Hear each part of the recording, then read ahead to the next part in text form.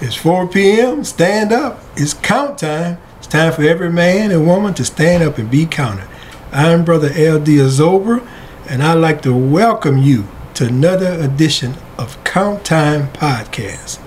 Today, I have a true living legend and a dear friend, teammate, and someone I've been dealing with for a long time. And y'all gonna be excited to have this young man here because he have a true, a very touching story, a story that gonna move you because it has moved me every time I've heard it. Mr. Ramsey Dawda. Well, Alan, I'm gonna tell you, man, you always exemplify leadership, bro. Oh, thank you, man.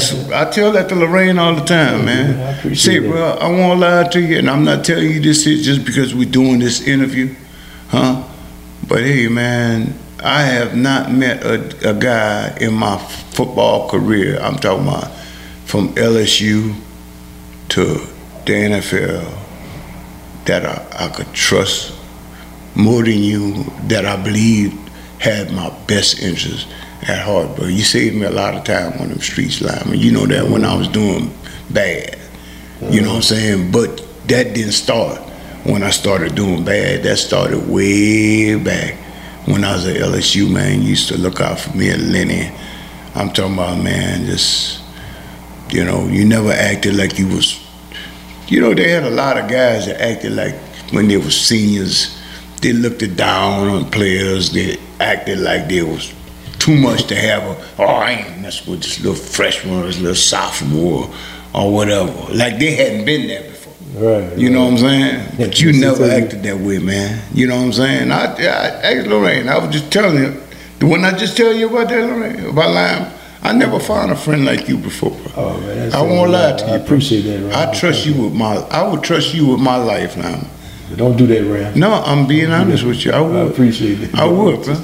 I would. You know why I would? Because you never showed me. I never seen another side of you. All I see was a side of compassion and care for other people. Oh. You know, and that kind of reminds me of me. You know what I'm saying? Even though I made a whole lot of mistakes and a lot of things, but I know I was raised right. I know I got a compassionate heart. I got a caring heart. I love people, period. It don't matter if I was a football player or not. I still think I had that same kind of personality because that's the kind of personality my mother had. Yeah. You know what I'm saying? I'm just like my mother. Look, I'm the only kid. I look just like my mom. That's how my mom was. She can tell you. You talk about compassion person, bro. And a caring person, individual, man. That's the way I've always seen you. Matter of fact, I would get mad at you because I know who you were and who you are. Right. I knew your greatness. Right. And it just didn't make no sense to me. You know, it didn't make no sense. And that's why we're talking about, the name of this program is Count Time. And Ramsey, you definitely know what Count Time is all about. Huh? Oh, yeah. Do I know what Count Time is? Tell everybody what Count Time is. Count Time is when you catch your bunk and the lights going on. The lights coming on and you catch your bunk and they finna count you. Make sure your butt ain't escaped. Escape from where? From where? From prison. Yeah, it ain't funny, brother, because I went through it, man. The Ramsey, Celia or Breaux Bridge? Which one is it? Well, I'm gonna say my address is Breaux Bridge, but I claim Cecilia, man, because that's where I went to school at. But that's been a battle for many years. It's been a battle from day one. I was at LSU. So who get the claim? I'm gonna go with Cecilia, man. Oh, but your address is Breaux Bridge. My address is Breaux Bridge. Oh, man. So when I come to LSU, the people at home, man, raised hell. My high school, people at my high school, Cecilia, people from Cecilia, because I went to Cecilia, and LSU put Breaux Bridge in the book, in the program. Good, that's what your address was. That's what my address was. So you lived in Breaux Bridge, but you went to Cecilia. That's right. And it cost a mess. Back then, it cost a mess. Not only did it cost a mess at LSU, dealing with these people, asking them to try to get them to change it, I had a lot to deal with with the people from Cecilia and the people from Breaux Bridge. Even though Breaux Bridge High School was my rivalry, chief rivalry. Why you didn't go to Breaux Bridge High School? There's a little place, and the restaurant is famous all over the country for sure. Poche's. Oh yeah, Poche's, yes. And they're all over. They're in Atlanta. They're all over. Oh, I didn't know they were. Yeah, Okay. yeah. My dad worked for those people about 25 years for the Poche's. But what I'm saying is that little area of Poche's, it carries Breaux Bridge's address. Well, Poche's is a little community. It's a little community. Outside, next to Breaux Bridge. Between Breaux Bridge and Cecilia. Okay. See, that's where I'm really from, Poche Bridge. Poche Bridge. But it's not incorporated, so it carries Breaux Bridge, so it carries Breaux Bridge address. Poche Bridge is on the outskirts of Breaux Bridge, between Cecilia and Breaux Bridge. That's why I had a choice to go to school in Breaux Bridge, the bus path. I could have went to Breaux Bridge, or I could have went to Cecilia, and I chose Cecilia. Because that's where your friends was going at that time? Well, I had a lot of relatives there, yeah. I had a lot of relatives there, so I decided to go. And all my brothers, I was the baby in the family, so my brothers and sisters, they all went to Cecilia. But it was no big deal until you became the famous one. Then it became a big deal. Exactly. Yeah. Then it became a big deal. They wanted to claim me. Cecilia wanted to make sure that they claimed, because you know, Cecilia is a small school, man. I'm talking about the only time you seen a light in Cecilia back then, it was at Christmas time. You know what I'm saying? That's just how small it is. No red lights, nothing. No, nothing. The only time you seen the red light is at Christmas time. That's how small it is, right? All right, then. Going to Cecilia. And where that great name Dada come from? I mean, that was just a name no one was familiar with when you arrived at LSU. Well, Dada is basically, it's a native Indian name. So this ain't no Cajun. No, it's not no Cajun. You native of this. Your people's native of this country. That's right. United States of America. Now. That's right. My grandfather was Indian and my grandmother was Caucasian. Did you know the both of them? Yes. Oh, you knew both of them? Yes. Oh, okay. Yes, I knew both of them. And that's how I got their last name, Dada. That's the Indians, Homo Indians they call them. The Homo Indian tribe. Homo Indian tribe. That's right. Chitamachi. So you know the tribe that your family came from? Oh yeah, I know the background. Matter of fact, my wife did some research and she found a lot of my relatives. Where they located at? Canadian Indians. Canadian Indians? Yeah. From the country of Canada? Oh yeah, and they came down here. You know the Canadian people from Lafayette is basically come from Canada. Well, that's where the name Cajun comes from. And from North Africa. So you do know your background. And also, I know my background. You were one of the first brothers we ever heard speak French when you showed up at LSU. Exactly. Parlez français. And you spoke it very well. Yeah. And you still speak it well. Well, yeah, I grew up. I went to school. When I went to school, I didn't speak English. You didn't speak English? No. I had to learn English. Hold on. Because both of my parents was not educated. And my dad spoke nothing but French, Creole French. And my mom was pretty decently educated. She got a high school diploma. So how many brothers and sisters you have? I have two brothers and I had two sisters. One of my sisters passed a couple of years ago. Okay, I do remember a few years that, ago. Yeah. But everybody in your household spoke French. Yeah. Y'all didn't know nothing about English. So y'all was almost... We knew about English. My older sister spoke English. My brothers didn't spoke English. But when you went to school, when you started school, 6, 7 years old, back then you didn't start school like they start now, 3 and 4 years old. But still in all, that's what I was speaking. I learned to speak real good English when I went to school. So, hold on. Decent English, I'm saying. So you started school... You was almost like the the Mexicans are when they come in, they speak Spanish. They don't know English. That's exactly right. So you was like a foreign in your home country. In my home country. Your home city too. In my home city. You spoke no English at all. No English. Well, I ain't gonna say I didn't speak no English at all, but it was very little. It was very little. It was like a foreigner. How they could speak a little bit of English, but they Spanish, you know, or Asian or whatever. Just enough to make your point. Exactly. And as I got older, you know, I was speaking English. I had to speak English in school. But growing up in your community, the whole community was like that? Oh, the whole community speaking. A matter of fact, my wife she used to be like, oh, y'all sound like clucking chickens. Yes. I know my sweetheart Lorraine wouldn't talk about your family like that. Yeah, she used to say, y'all sound like clucking chickens. Because when y'all got she together, couldn't understand it because she thought we was talking about her. She probably just feeling guilty. That's what it was. She was feeling guilty. Exactly, man. So exactly. Your whole community in Breaux Bridge at that time?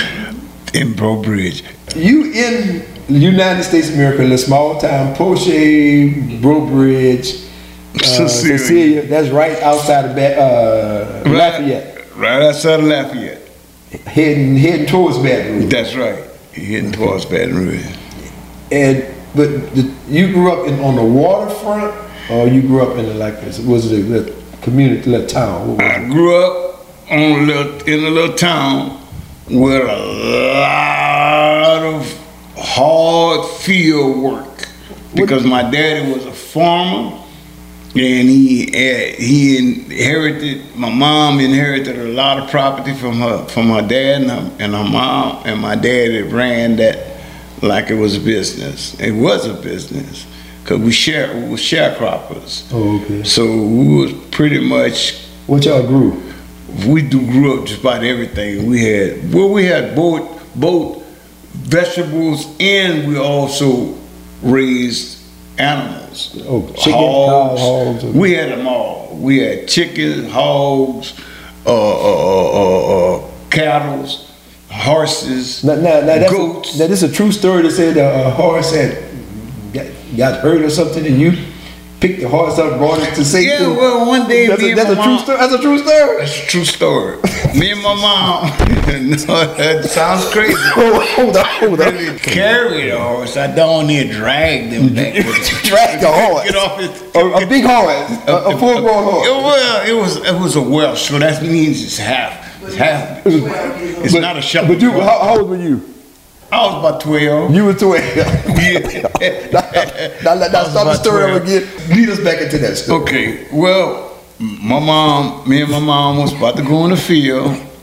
My mom was walking, carrying her hoe on her shoulder. But she was carrying on her shoulder? A hoe. A hoe, okay. Yeah, we were going to do some hoeing in the field.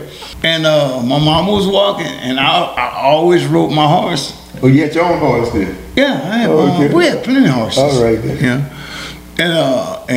Boy, I was on my way. My mama had took off, and she had left me behind.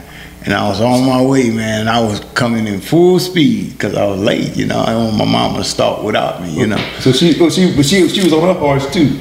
No, she was walking. She was walking. Okay. Yeah. It was the back. You know, we had a field. Okay. And man, for some reason, somehow, man, my horse going full speed, turned into a tree, man. Ran into the tree? Ran into the tree. Knocked himself out and knocked me out. Hey, man, just out of the blue, you know.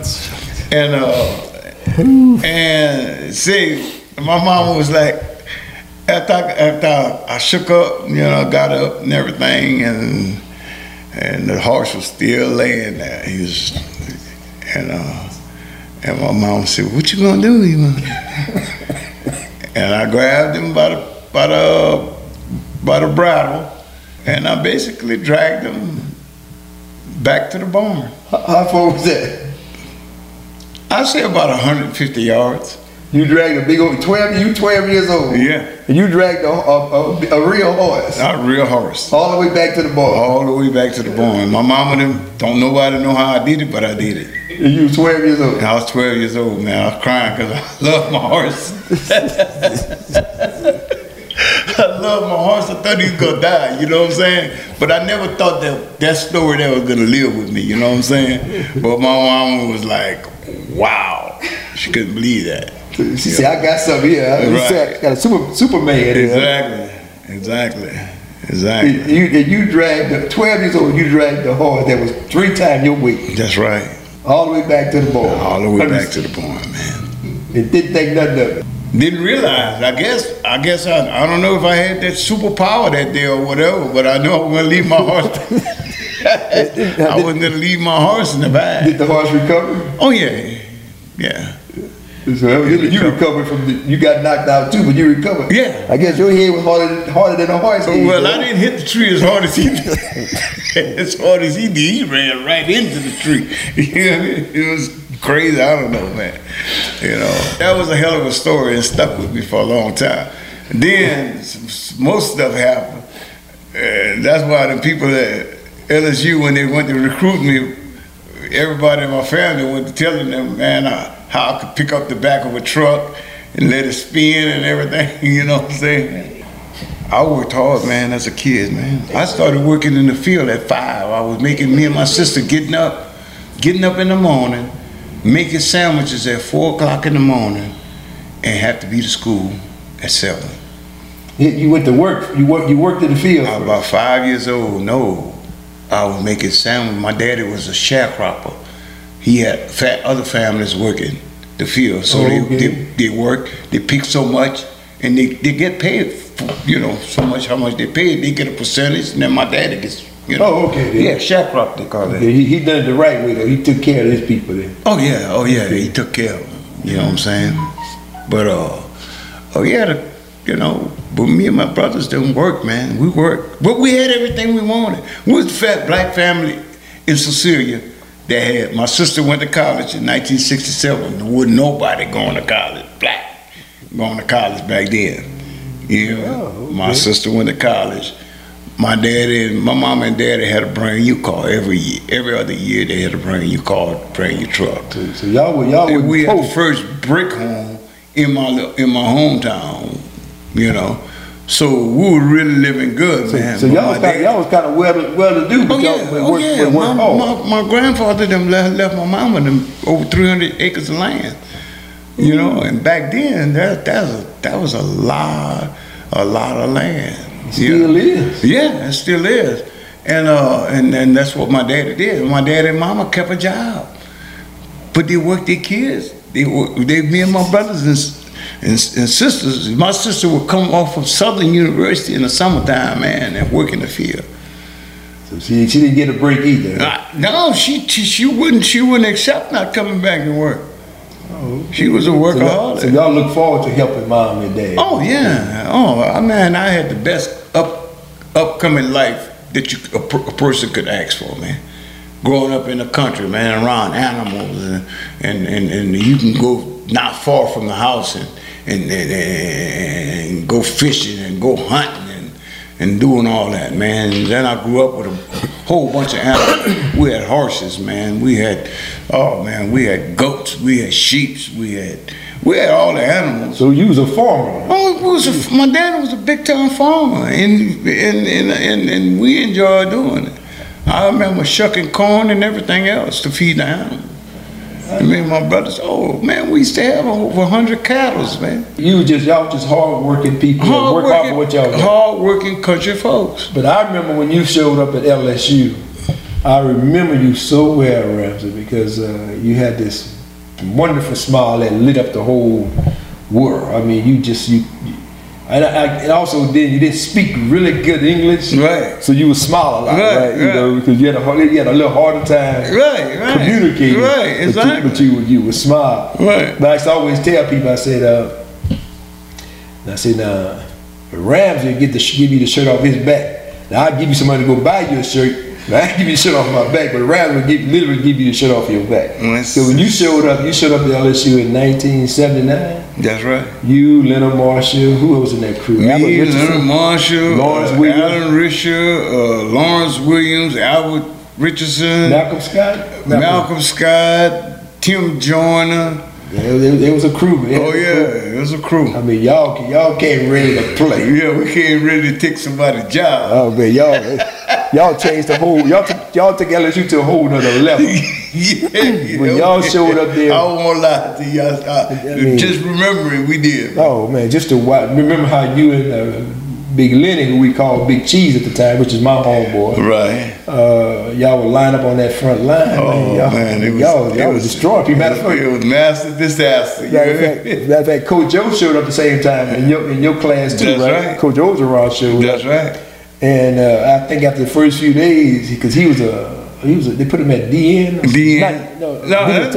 Defensive tackle. Same thing. You in my position. And it wasn't no plays for him, so they moved the offense. Exactly. So he didn't stay that long after that. He left, went to see Bobby Hebert, his old high school teammate. He won't get no PT. So you, Al Richardson, Big Lenny, Tim Joyner, L. Cole. I mean, y'all shut it down. Y'all literally did. What was that experience like for you when you first showed up at LSU? Old country boy coming out.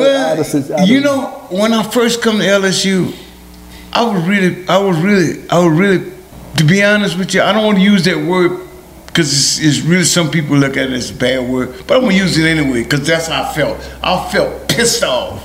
Why was that? Because first of all, I made All-American, high school All-American, but I didn't make it to the All-Star game. High school All-Star game. And I didn't think, to be honest with you, you made high school All-American, but didn't get picked for the high school All-Star. Yeah. So you had a chip on your shoulder. So I had a bad chip on my shoulder because you know why? Because I know I played against a lot of dudes that ended up going to college. Like them two boys from St. Martinville, they ended up getting scholarships at Oklahoma. LSU wanted them, but they went to Oklahoma. Darryl Charles and I can't think of the other one, Fontenette. But I played against a lot of dudes that went to college. And there was nothing to me, man, in high school. They couldn't compete with you. They couldn't compete with me, man. What position you played in high school? Everywhere. On defense. Everywhere on defense. I played linebacker, I played nose guard, I played defensive end. Yeah, anywhere. They had a bad player. The best player on the team. The best player on the team. They would line you up against. That's what I'm going to be. That's what I'm going to be. You know what I'm saying? And to be honest with you, I just got to be honest. I'm not bragging or nothing like that because there's nothing to brag about because I know that they had a lot of players better than me. But I'm just telling you about my story is I didn't feel nothing in high school could block me because there was nothing in high school could block me. To be honest with you, I'm just being straight up. Then when I got to LSU, man, I was reading about all these big names, you know what I'm saying? Malcolm, they went to Santa Aug, won championship and all that there, being recruited highly and all that, played in the All-Star game and all that. And I was saying to myself, man, I went and watched St. Aug play when they won that championship in '79. And I was saying to myself, man, I was looking at them dudes on that line for St. Aug, and I was saying to myself, man, them dudes get all that publicity, get scholarship offers, Big Oubre and all them get scholarship offers and all that. And I said, now one of them dudes out there can mess with me. I'm being honest. Ain't now one of them out there I feel could constantly compete with me. That's just how I felt. So when I got to LSU, I had Coach LeBlanc.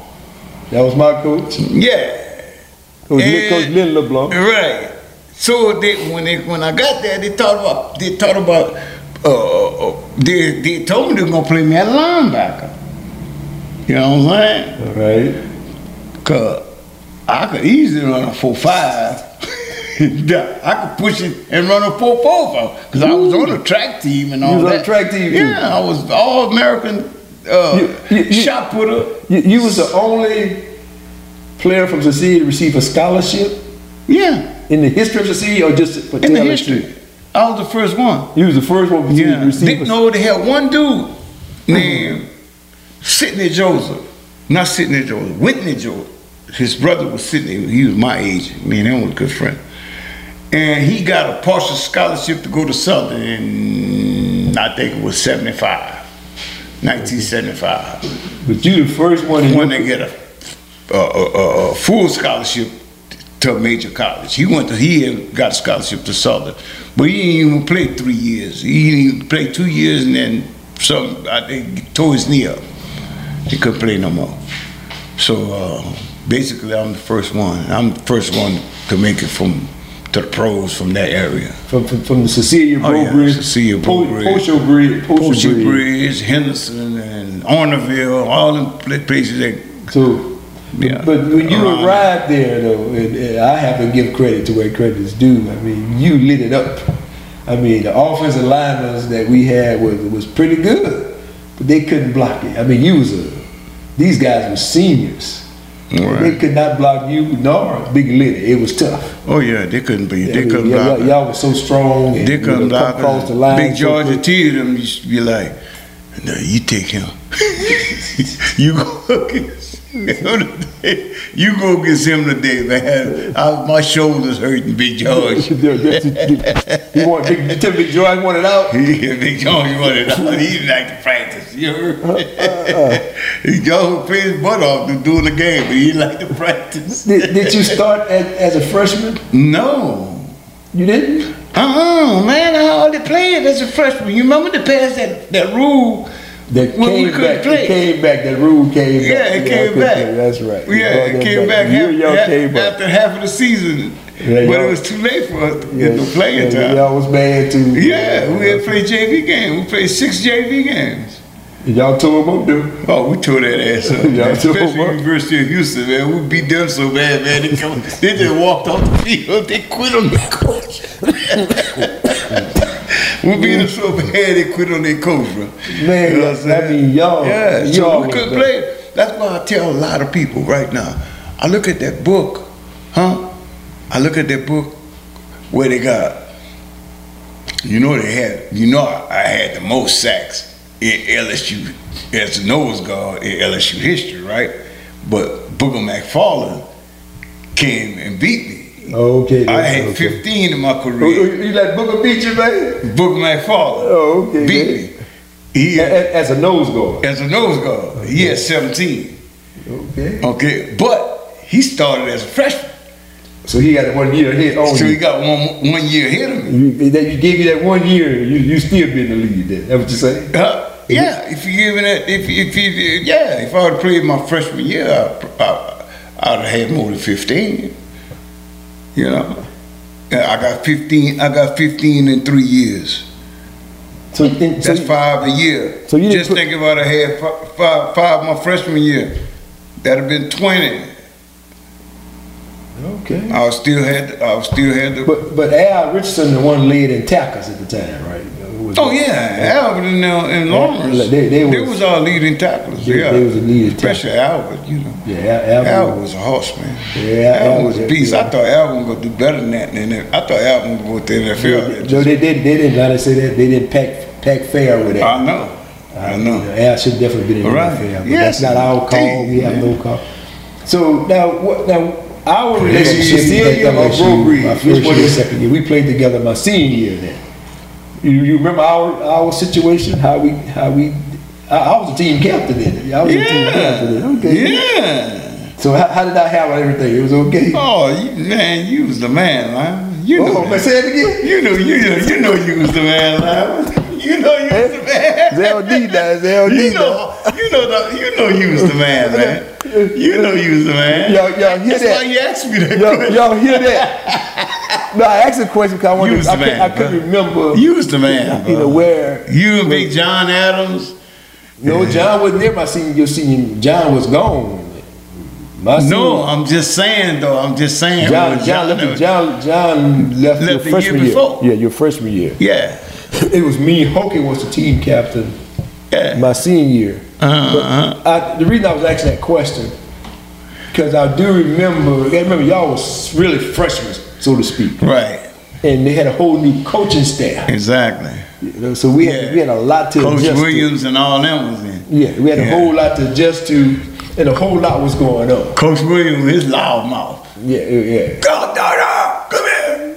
Matter of fact, You remember Coach matter of Williams? fact, Chris Williams quit because of it. Huh? Remember, Chris Williams quit one day because of it. Oh yeah. He was on. Coach Williams didn't play, man. But He was not nice. Chris Williams He was the no one who was the best cornerback I in know. the SEC. Yeah. Ended up leaving the field I know. that day because of I know. Coach Williams. Coach Williams didn't play though. You know that. Oh, no. Coach Williams had a big old mouth, wide mouth, and he guess liked what? to use it. That's one time. When most times players would leave, they just let him go, but they went back and got Chris. Though. Yeah. Oh yeah. They were crying like a dog. No, they went back and got Chris. Hell They weren't that crazy. Yeah. Tell us about your. Man, to be honest with you, there's so much to my story, bro, that people don't know. Yeah, They because just look at you as you was a football player. You went to LSU. You got a scholarship. Got everything going good for you. Why would you allow? But see, people don't understand, man. People could be dealing with. Even though you're young, you could be dealing with mental stress. There's a lot of things that people know about you or what they see, but they don't know nothing about you, about what you done either went through or what you done. My biggest thing is that I take back from my days at LSU. First thing I take back is when I come to LSU in '79, my first year there, I won't mention this person's name because he's not there to defend himself. He's passed away, but I'll never forget this. And she could tell you the same thing. When I went to get my classes and all that, I'll never forget. And Lorraine could remember I told her way back then. Well, Donald Ray Kennard told me, Ramsey, I see your grades, your high school grades. Donald Ray Kennard, he was what? Who was Donald Ray Kennard? You don't remember Donald? Well, I remember. I want people out there listening don't know who Donald Ray Kennard. Donald Ray Kennard was the LSU counselor for athletic council. He assigned us classes. Exactly.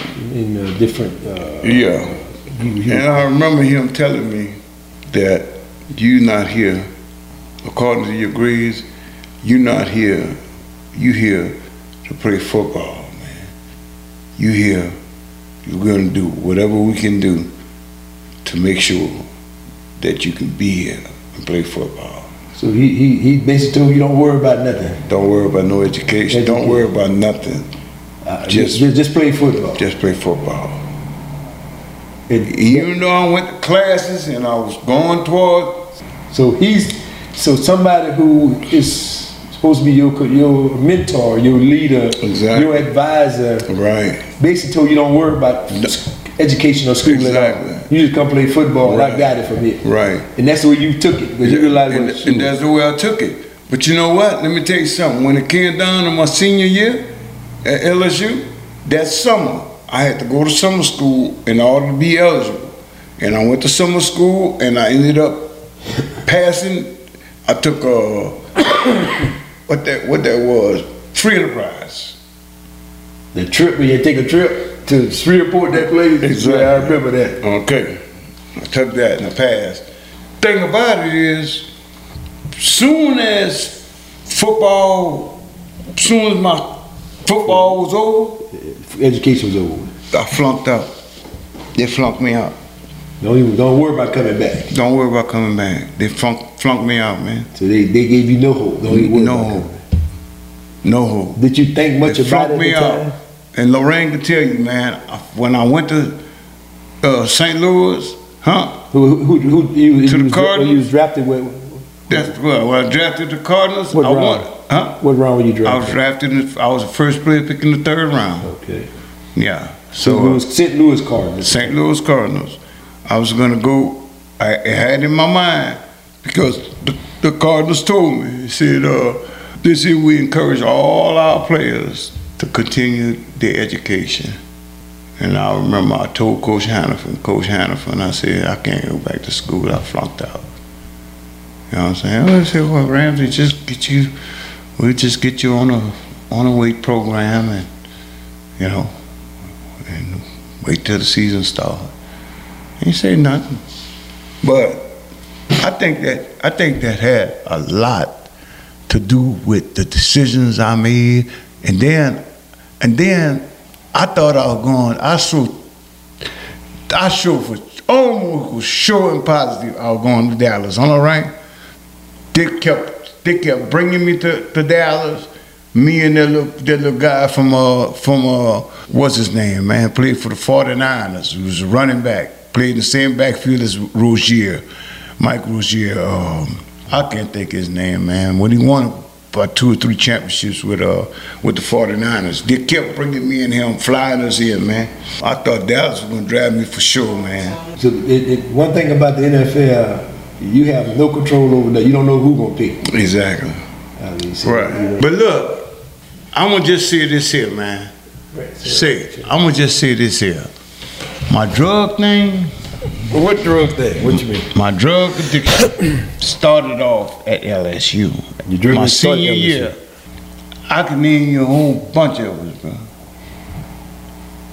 Got us on that, introduced us to that crack. I'll never forget the day I messed around and went to that stadium and went in the stadium. I was sitting down, and this little dude from New Orleans, hey, bro, first time hit that pipe. And Lorraine didn't know nothing about it. But I'm just saying, I went to the wrong place, bro, because you know why? Cardinals team was infested with crack, bro. The team? They had a dude died the year before I got there, man. He was on cocaine, and they gave him one of them, shots, man. Nikon. One of the things that kill pain.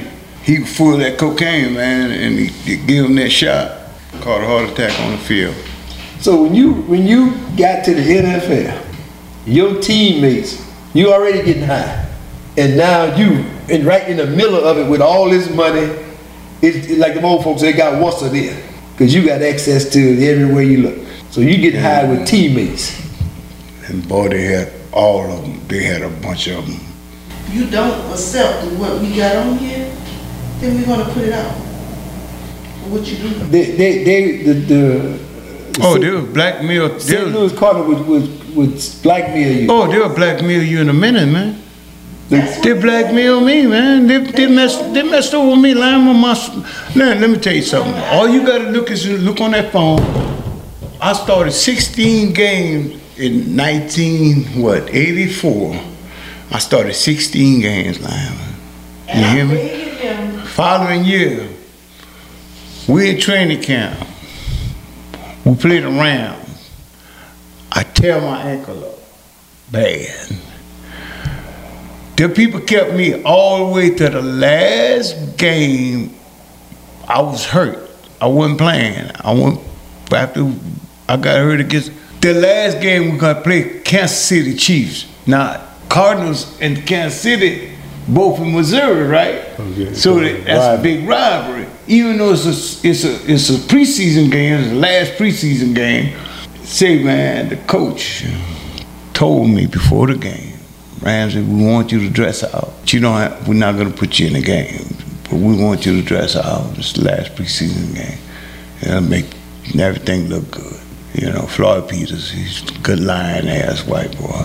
Called me a nigga one time, and I called him a honky, and I damn near choked him to death. The coach? Yeah, the coach. What coach was that? Floyd Peters. Oh, okay. Yeah, very, very well known. So my ankle this big. They want you to dress up for the game. And ankle blue. I know where you're going. They made me dress up, Lyman. I know where you're going with this. They made me dress up, Lyman. Things were getting kind of rough. They were running the ball on us. Man, Floyd Peters looked on that bench and said, "Daughter, get your ass up here." He said, you want to be on this team or you want to go back to Broke Bridge and shuck oysters. I look around, I said, all right, I said, Coach, I'll go give it a try. Man, Lyman, I swear to you, you know when you got an injury, it look like that's the first place they come at. Right. Huh? Whether they know it or not. But that's not the first place they come at. It's just that you got an injury and you're gonna feel it. When you get hit, Right. you know what I'm saying? And he put me in the game, man, and I ain't gonna lie to you, Lyman. I swear on everything I love. I'm telling you a true story. The first play of the game, man, the big white boy tried to block me, and I was moving, and when he see he couldn't block me, he rolled right on my damn ankle, man. Rolled his body right on my ankle. So I go to the sideline. I'm coming out the game, right? Boy, Peter, get your ass back in the game. I ain't gonna lie to you, Lyman. I looked at him. They were treating you like a slave. Yeah, I looked at him in his face. Huh? I ain't gonna say it on this thing, but I used the F word, you know, and I used it forcefully on him. I told him straight up in his face, and I put my finger like that right in his face, and I thought, F you. You know what I'm saying? You ain't going back out there. And I told him, I said, F you in your, and I want to sit down on the bench, man. And guess what? Man, that was the worst organization, I swear to you, Lyman. They didn't run that like nothing. And that just, see, man, Benny Perrin. You remember Benny Perrin? Played defensive back for Alabama. When we played Alabama, he was a defensive back. He had been there 2 years before I got there. So that means you played with him. Yes, you played against him. You know what I'm saying? I'm just saying. Yeah, at the time, I don't remember. Benny Perrin, good defensive back starting. He got on that dope and killed himself. Blew his brains out. When he went to training camp, Lionel Washington is the one called me, and I just had the baby. And Lionel Washington. Yeah, you had the first time. He said, Lorraine, he said, I don't know you. He said, but Ramsey talk about you a lot. But he said, you need to come down here because Ramsey messing with this white, with the white girl. That's all I heard. The white girl. The white girl. So you going I'm going down there with some white girl ass. That's all I heard. So you going to look for a white girl? Up the phone. She sure is. She just had the baby, man. I couldn't believe that. I was coming to white lips and white girl ass. No questions asked with me. Because I don't sit there arguing with ass first thing to ask questions with me. She ain't lying either. But she ain't lying. I don't let that smile fool. So when you found out a white girl had to do with a woman, it was cocaine. It was drugs. Yeah, but you know what? I'm gonna be honest with you, man. I ain't gonna lie to you, bro. I know it should have been my responsibility, but hey, man, I fought with Kennard for some years, a couple of years, about my possibility of me getting close, at least close to a degree or something. Man, he was putting me in some bogus ass classes. And I used to be telling her, man, and you know what? The thing about it is, I was going to study hall. I went to study hall 3 years, man, straight. So you put forth the effort. I put forth the effort, man, but he just didn't put me in no classes to go towards a degree. So you didn't have a he just was keeping me in school eligible to play football. He put me in all kind of he taking all kind of dairy science and all that kind of stuff. I remember I did a paper, man. I remember I went in the English class. The lady told me, told the class, she said, I need y'all to write a theme. Yeah, autobiography. I mean, summer vacation, exactly. That kind of stuff. I remember right. that. Yeah. You know what I'm telling you. You've been through it too, right? And man, I wrote that thing, man. The next day, man, that lady checked my paper. So she called you told you to stay and wait. She told me to stay away. How you know? That's what they done to me. That's the program you want to meet, so I know what they done. So I know the program. And her name was Dr. Lyman. She had Dr. Lyman. Lord. But hey, man, the next day, she gave all the papers out. Mr. Darrow waited after class. linemen, I swear to you. They had so many errors, the whole paper was red.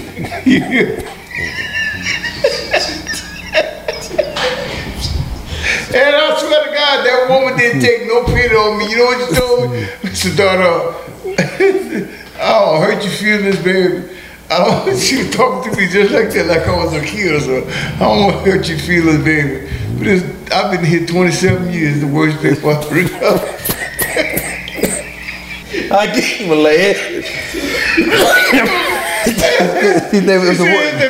The worst papers you ever read. She said that's the worst paper I've ever read. Yeah, man, she told me that. She actually looked at me dead in my face. She said, son, I'm sorry to tell you. She said, I've been here 27 years. She said, that's the worst paper. She said, what did you take English in high school? I said, yes, ma'am. But I said, this is my first time I'm hearing about a paper. I told her, I said, but this is my first time being. What is the thesis? I ain't never heard of that shit. My high school, I ain't never had to write no damn essay on no theme or no thesis or none of that shit. But no, but seriously, man. Seriously, bro, that lady told me that man, you know, Kennard called me in the office, that lady called Kennard, because, you know, they had a connection with the, you know, they're going to let them people know what's going on with us. And man, boy, Kennard called me in the office, he said, guess what he told me? What he told me? I swear to God, I'll never forget that, bro. Say, bro, that hurted me real bad. First time they had somebody to come through that like that. So teachers was just... You didn't learn nothing? I do homework. Everybody looked out for you. Used to do my homework for me. I'm being honest. But you know what? When I look at it, when I look back at it, them coaches and them teachers, guess what, bro? All they was doing is leading me to destruction. Leading me to destruction. Y'all think y'all doing me a favor by just letting me pass and all that there because I'm a good football player. And you didn't know no better. I didn't know no better. Your family was not educated. My family was not educated. I'm a kid, Lima. I'm a kid, man. I'm a kid. But all they wanted was for me to perform on that football field. That's all that mattered. Kennard the same way, man. I cried and told Kennard, I said, man, I want to at least make my mom proud, at least get close to the degree. You told me that? I swear to God. He said, Ramsey, you ain't here for play. You're here to play. LSU paying your scholarship for you to play football. I swear to God, he looked at me just like that there with his red ass, with his racist ass self. Yeah, bro. But you ended up going to prison where you had to really hold some roles for real, didn't you? Yeah. So you're not gonna get no sympathy being a great LSU athlete, then get drafted in the NFL where people think you making millions of dollars. People don't feel sorry for you. No. You on your own for real. That's exactly right. That's exactly right. You're on your own, man. So like you telling me you're on your own. That's just like at Hunts, man. Hunts. Hunts. What is Hunts? Hunts Correctional Center. Okay. Where I went to prison. Ain't no way in the world that I shouldn't be able to get an attorney. Anybody in the Baton Rouge area or anybody in the Louisiana area that would challenge my convictions and challenge the judge. What happened to me while I was in prison. Now I got used up, how I almost got killed, twice almost died at Hunts, where it was nowhere my fault, and where these people did not do anything. They did everything against me, okay, against policies, okay, just because they figure, oh, he's in a position to sue. So we're gonna mess over him, let him damn near get killed, damn near die twice. And I got all the evidence of how these people used me up, man. I ended up getting stuff from them, from Hunts, from the time I got there. Saved them all that money in the athletic department, where they put me in position to where I could have got killed, because when they did get the stuff from LSU, So a lot of guys knew that I'm the one who was getting it from that was putting that word. The guy that was over the athletic department, along with the wardens, they was giving it to people that was doing their dirty work, giving them for favors, rats, and everything else, and dudes that want to wear LSU stuff that don't even play ball. You mean that was a big thing wearing LSU stuff in the Well, yeah, of course, man. You know, LSU used to sell them some brand new stuff. Oh, okay. Shoes and everything. Oh, you on the team? Yeah. Oh, okay then. Yeah. So you played on the Hunt's prison football team? Yeah, I played Hunt football till 2 years before I got out. I played in my 50s. You still playing?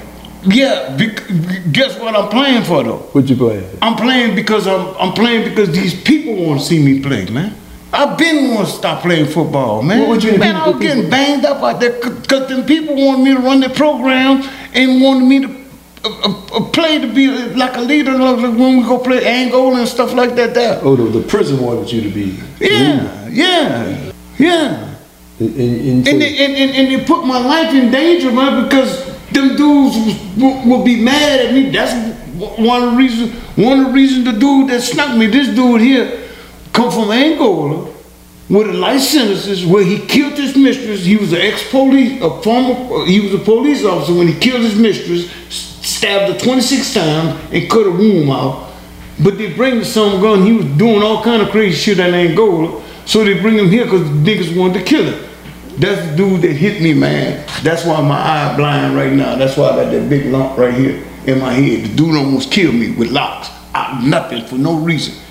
Now the officer that night, that day, he wrote a report on my behalf. Said the dude just come out the blue and just stuck me in the TV room with locks. So they left me in the back trying to make me, because you know they look out for police. That's why they brought him from Angola to Hunt. Because they look out for him. Because he's a former police officer. Exactly. And they brought him over there. And you think that they told him to do that to you? No, he just fucked up like that. Mm-hmm. But what I'm saying is this here.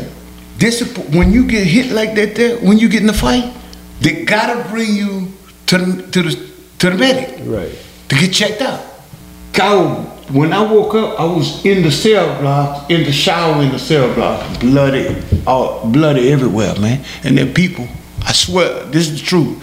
Them people came back there, the warden, two wardens, and actually told me, say, daughter, you didn't feel like that when you was at LSU, huh? I mean, I'm talking about this. And man, I had concussion, huh? Lying, I swear to you, on everything I love, I almost died in that cell, man. And people would not let me go, and I was all the way in the right. And these people, man, forced me to go to court. They kept me in there 5 days before I went to court. Kept me in that block 5 days. You never got medical attention? I never got no medical attention. Let me tell you.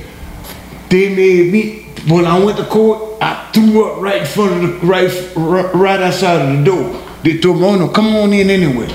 I went on in the thing, and the man said, "But the only way you gonna get out of the inmate council," he told me, Ramsey, he said, "The only way you gonna get out of here, they ain't letting you out, man. They want you to cop out to and say you was in the wrong." And I was so sick. I went on and copped out. They let me out. And the captain that brought me back to the dome, back on the compound, he said, "Man, you gotta go to the doctor, man." He said, "Man, them people trying to kill you." You know what I'm saying? 'Cause he was a captain, but he was a white dude, but he was real fan. You know, mine's a real fan, a LSU fan. He was young. And he took me across the street, and they rushed me to the hospital in New Orleans. They gonna rush me to the hospital in New Orleans after 5 days. And I stayed in the hospital in New Orleans 3 days, bro. They sold that. See that big knot I got right here? You see? Okay. Busted that. See, I got a knot on my You know that? See, I got a knot right here. You can't see it, but it's on here. That's what fucked my eye up, man. That's why my eye blind now. It tore my, it disconnected my retina. Now, they did all that there. The sergeant that wrote the report told me, said, man, I wrote the report. He said, totally on your favor. He said, they had no right to do what they did, man. You supposed to have gone across the street to the medic or to the hospital. He said, man, you were knocked out full of blood. He said, they carried you on a stretcher to the back and put you in the. He said, man, all you got to do is get a lawyer. He said, make the lawyer subpoena me, go to court and all that. And he said, I'm going to sing like a bird. You know what I'm saying? Because he said, that was totally wrong, man.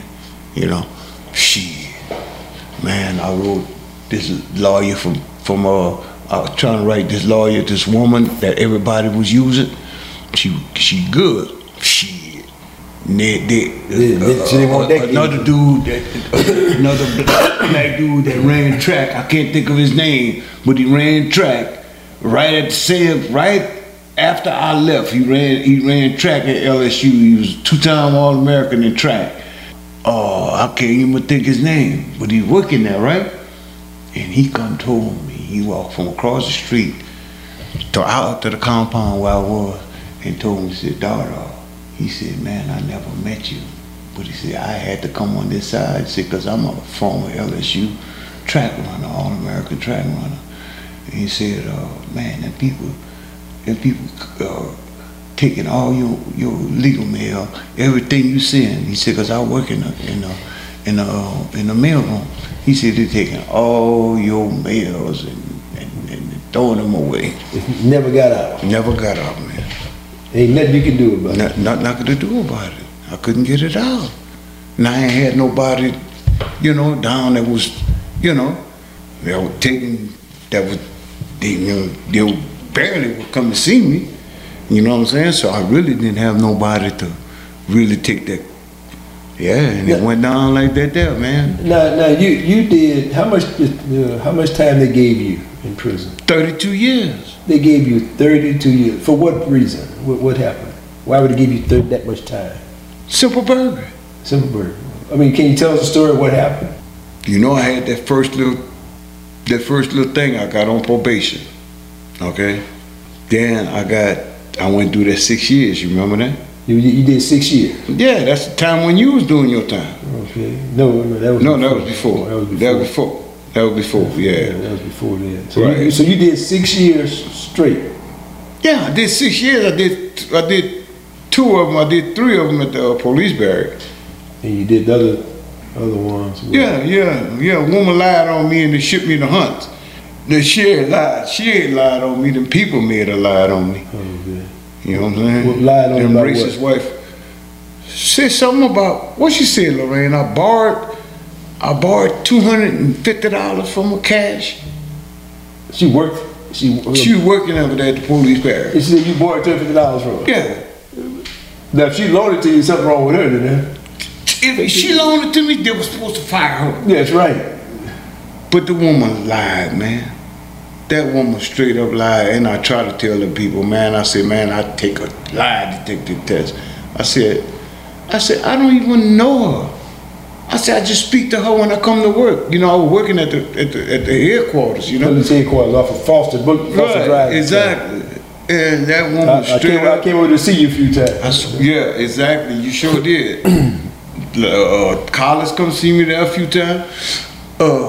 Yeah, man, she straight up lied on me, man. An old lady too, man, old white lady. I wonder why she did that. I think them people pushed her to do that, though.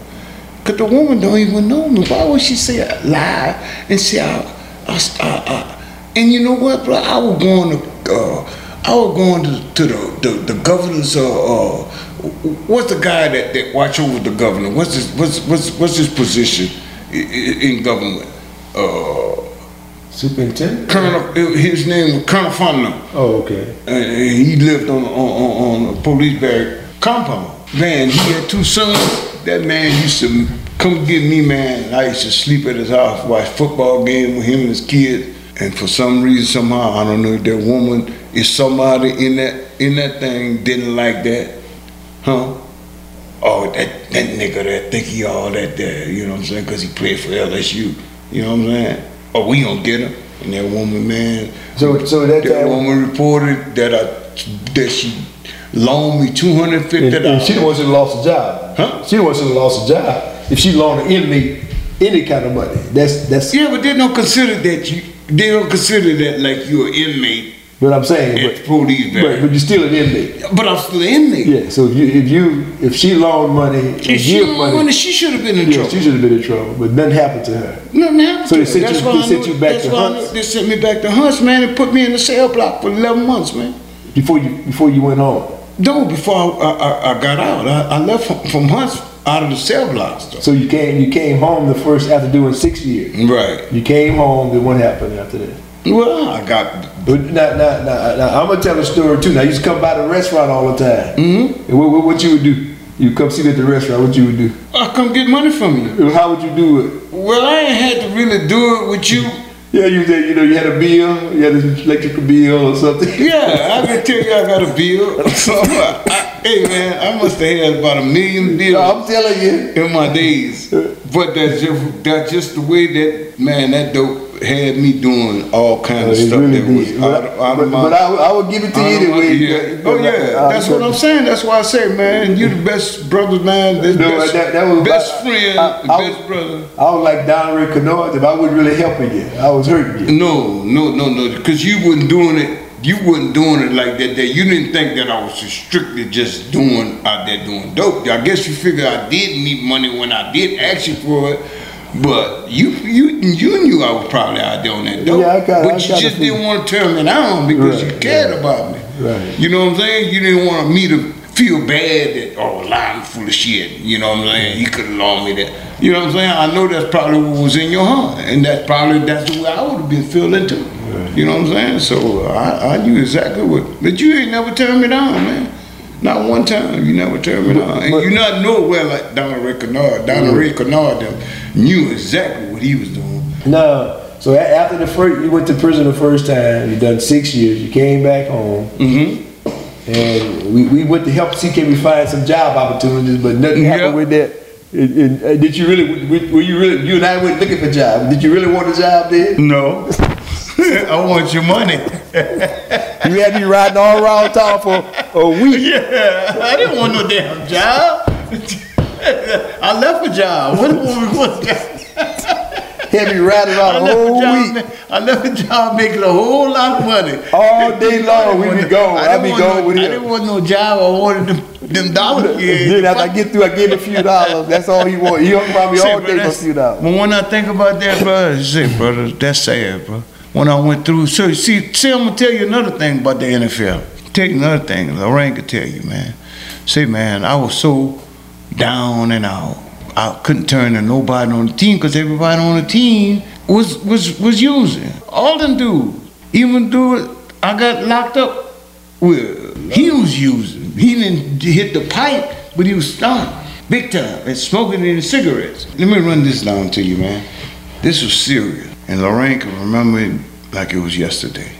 Say, bro, I was so dogged out on that dope. I ain't nobody to turn to because everybody on the team, they either was bitter because they had so many dudes getting loaded, or they was getting loaded and didn't give a damn about nobody else. You know what I'm saying? What you going through or what? They going through it. You know what I'm saying? So I went to them people, man, and told them people I wanted to go to drug rehab. Because I was told them straight up, I'm hooked on cocaine. You know what I'm saying? It's messing my career up, my life up, and everything. So they had that place called Hazelton. Hazelton? Hazelton. That's who used to run. That's who used to be the program for any player that need to go to a drug rehab. So the Cardinals set me up. Man, I was in there it was a 28-day program, all right? I was there about 10 days, man. Then people called me and told me, man, you better get your ass in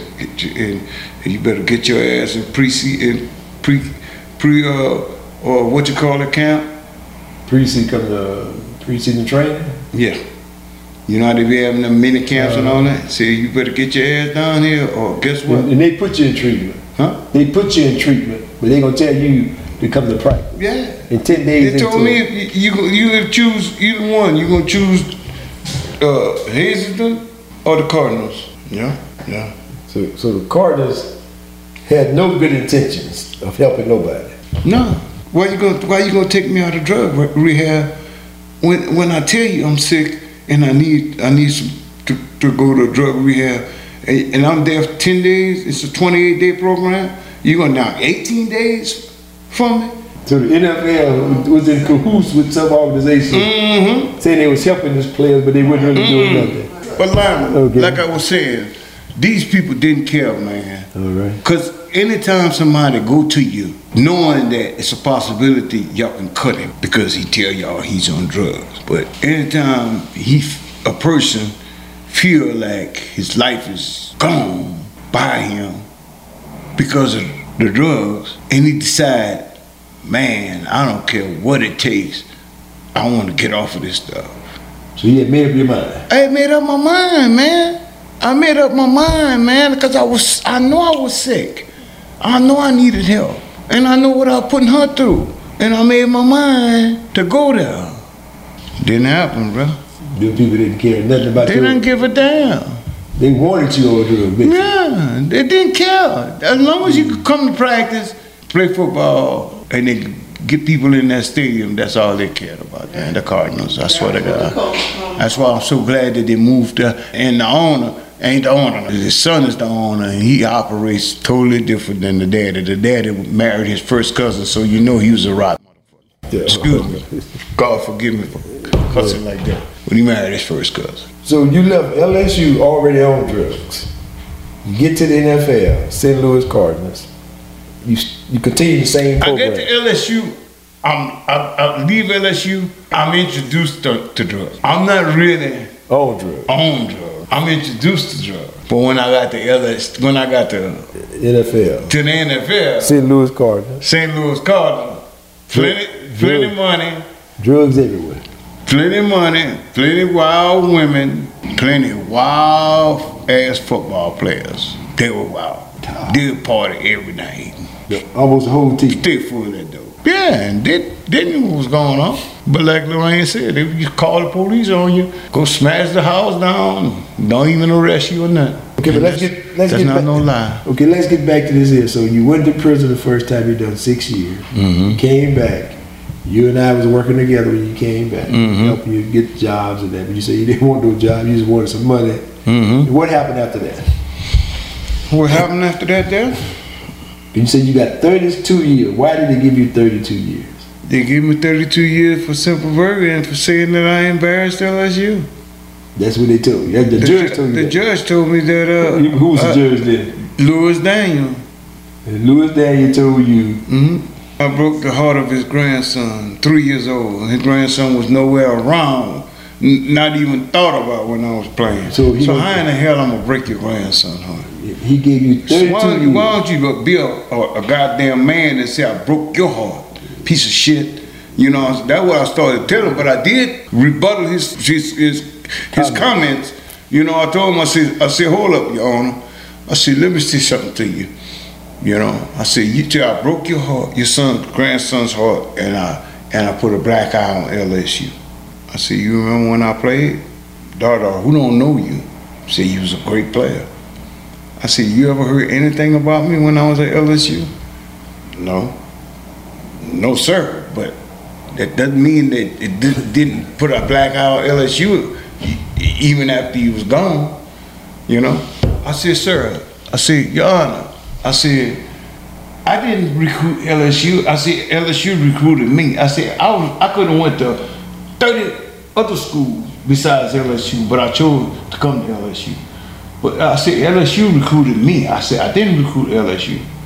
And I said, guess what? I said, I was a perfect student when I was at LSU. I was a great football player. And I said, I never I said, I was never disciplined for anything. 4 years out at LSU, and I said I gave it everything I had for LSU. And I said y'all trying to give me all this time because I let your grandson down and put a black eye on LSU? But they gave you 32 years. 32 With years. no parole, no probation. Coach Brown, the one got me that. Let me tell you Who was something. Coach Brown? Coach Dale Brown. What did Coach Dale Brown do? Coach Dale Brown, the one got the governor to give me a gold seal pardon, man, and them people, well, And how many years you had done before Coach 19 years, 8 months, man. Brown? Almost 20 years. Almost 20 years. And Coach Brown fought for you to get you out of there. Get me out of there. And how long Other than that, I'd still been locked up right now. How long ago was that? How long you been out now? 2017, it's 4 years. 4 years. That's right. And you know what the biggest thing is? When I was getting my parole thing, the people on the parole board were saying, one guy said, Mr. Dada, I don't really know you. Said, but I've been on the parole board for 18 years. He said, I've never seen nobody with a record like yours. So you did 19 years, 8 months, and you only got one write-up? He said, that's almost unheard of. He said, you go to jail, you get a write-up for throwing gum on a wall, anything. He said, you got one write-up. I said, yeah, and I said, that was at Angola. I said, because a guy threw something on me. I was serving him, I said, he threw something on me, and I retaliated. But I said, you could look on the thing, you could see it was just a what you call it. It didn't even count against me, but I said they got a mark. They got to write both people up. I said that's the only reason I got that one write-up. So you did 19 years and 8 months on a 32-year sentence. And the sentence was for what? Simple burger. Simple burger. What did you burglarize? A shed. A shed in the back of a house. What did you take out the house? At the house? Out the shade. What did you take out the shade? 27-inch TV. Broken TV. A broken TV. And I think I don't know, I think I had something else. I'm not sure. I can't remember exactly. Huh? Big wheelbarrow. Yeah, the wheelbarrow. And so you walked down the street with a wheelbarrow and a broken TV in it. They just drove up on me. They drove up on you. Yeah. And it arrested you right there. Mm-hmm. So you went to prison for 19 years, 8 months for a wheelbarrow and a broken TV. And they gave you 32 years.